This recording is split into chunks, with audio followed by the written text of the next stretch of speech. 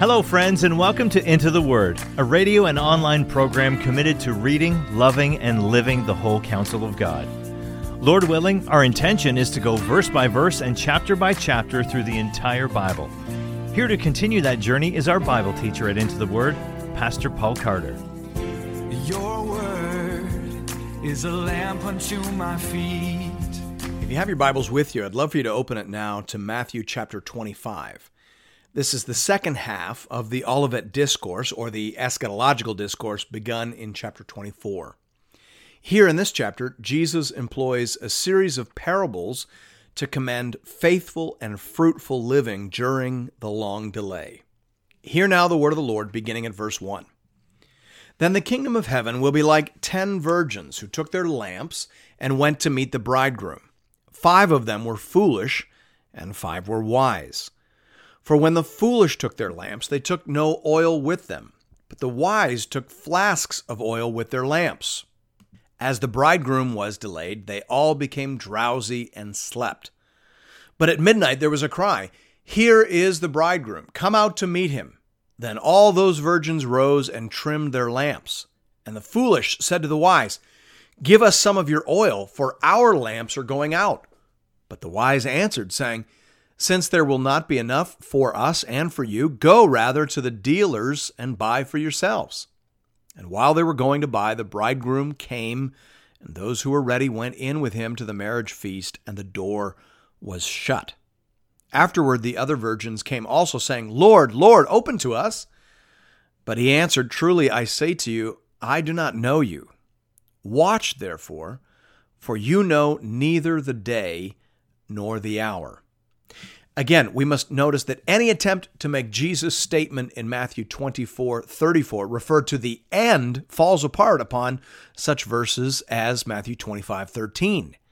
Jesus explicitly says that no one knows the end. No one knows when he will come back. Therefore, 24:34 obviously refers to the beginning, not the end. This parable in chapter 25, verses 1 to 13, explores the theme of an unexpectedly long delay and stresses alertness and preparedness. The details are less significant and turn upon the specifics of Jewish weddings in first century Palestine. It seems that there were some initial ceremonies that took place at the bride's home, and the groom would go to attend to those with a few close friends. The majority of guests would wait at the groom's home, where the main celebration would occur. Thus, the 10 virgins have been appointed to parade the groom as he returns from the bride's house. However, the point of the parable turns on the unexpected delay in the groom's return. He is gone far longer than they all expect. The foolish virgins apparently did not take an extra flask of oil with them. They had only the oil in the lamp. Thus, the long delay proved their foolishness. Those who took extra oil were considered wise for having considered the possibility of delay. That's the point. This parable is telling the disciples of Jesus, be prepared for a long delay. Verse 14. For it will be like a man going on a journey who called his servants and entrusted to them his property. To one he gave 5 talents, to another 2, to another 1, to each according to his ability. Then he went away. He who had received the 5 talents went at once and traded with them, and he made 5 talents more. So also he who had the 2 talents made 2 talents more. But he who had received the 1 talent went and dug in the ground and hid his master's money. Now after a long time, the master of those servants came and settled accounts with them. And he who had received the 5 talents came forward, bringing 5 talents more, saying, "Master, you delivered to me 5 talents. Here I have made 5 talents more." His master said to him, "Well done, good and faithful servant.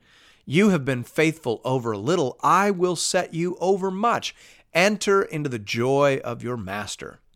And he also, who had the 2 talents, came forward, saying, "Master, you delivered to me 2 talents. Here I have made 2 talents more." His master said to him, "Well done, good and faithful servant.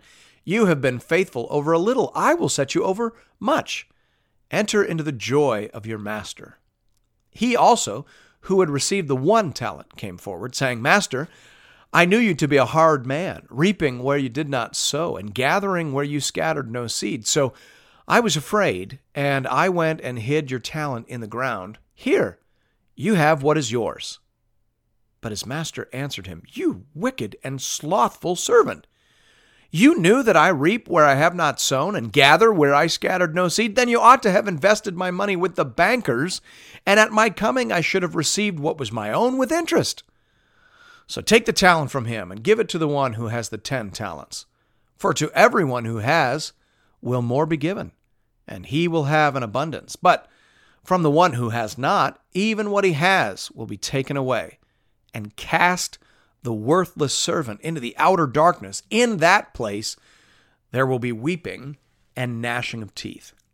The parable of the talents once again assumes a long delay. It builds upon the emphases of the previous parables. Here we learn that in addition to attending our duties, in addition to remaining prepared and watchful, we must also improve the master's assets while he is away. Now, in English, the word talent often refers to a special gift or ability, such as the ability to sing or play an instrument or excel at a sport or activity. But in Greek, the word used here refers to a unit of monetary exchange. A talent was about 65 pounds of gold or silver. A talent in those days was usually considered the equivalent of 6,000 denarii, or roughly 600,000 in modern day terms. Thus, we're dealing with considerable sums of money. 5 talents equates to $3 million. Notice also that each of the servants is given a different sum of money. God sovereignly determines our gifts and opportunities. Our job is to be faithful and fruitful with what we've been given. The wise servants immediately get to work improving the master's assets. The foolish and wicked servant is afraid to lose and unwilling to work, so he hides his talent in the ground.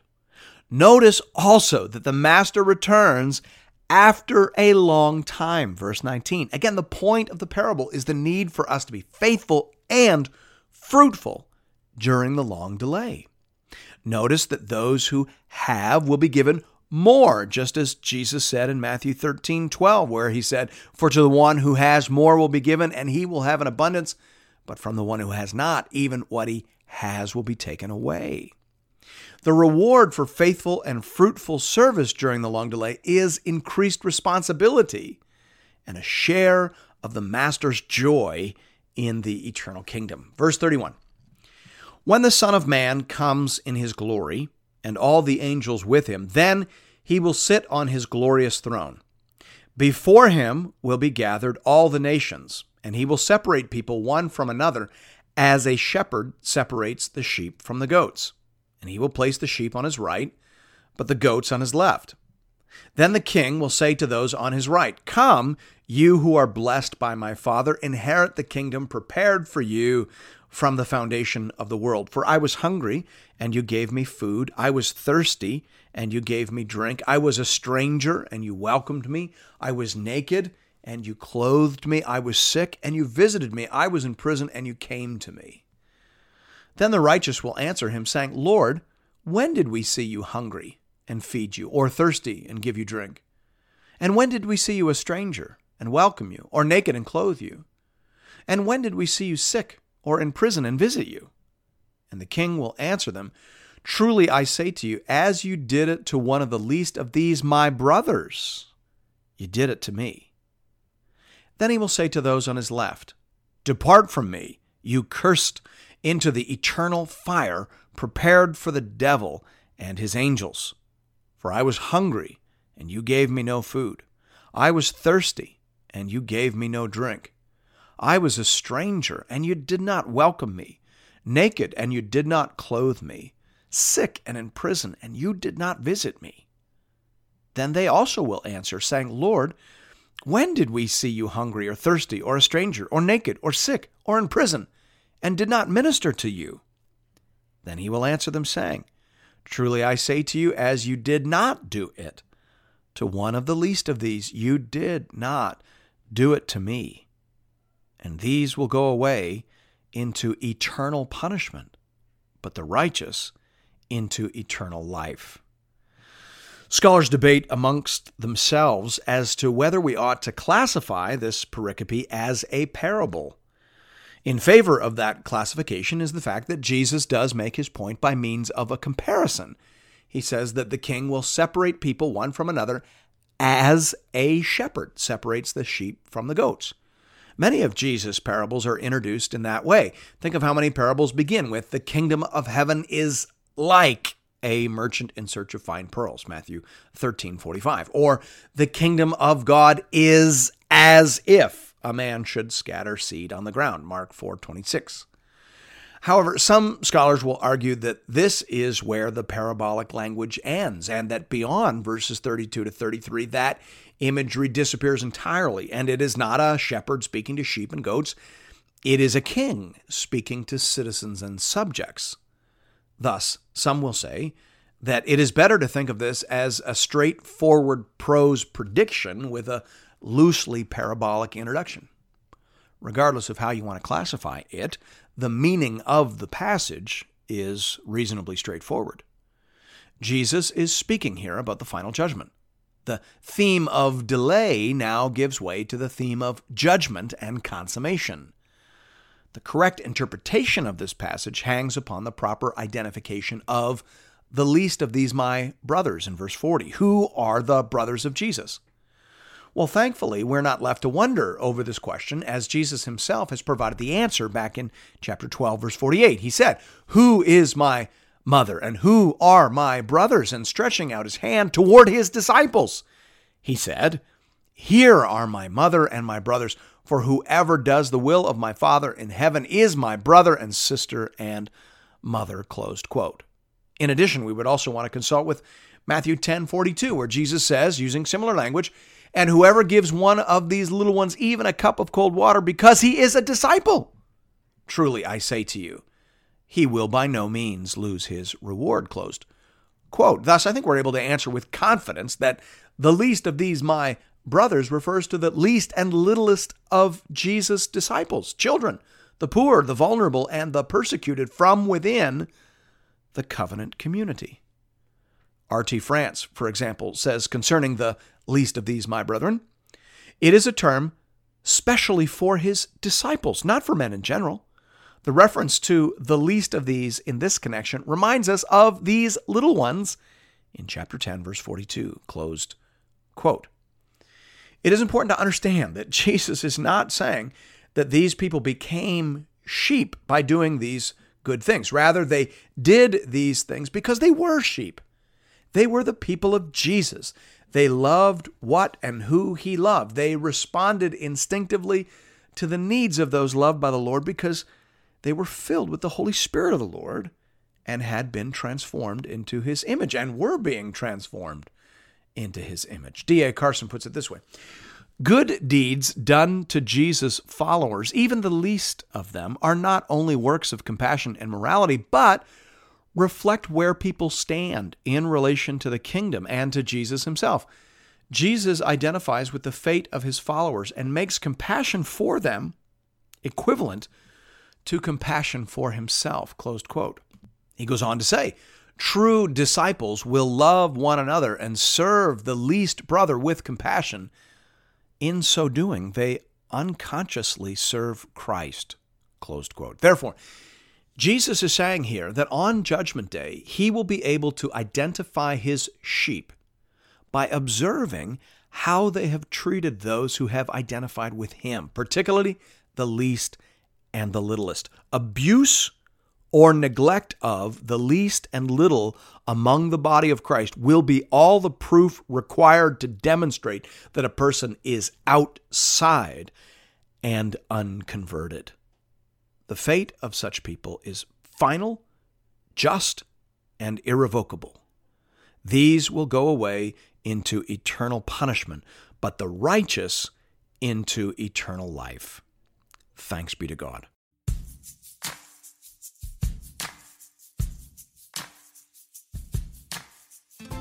And thank you for listening to another episode of Into the Word.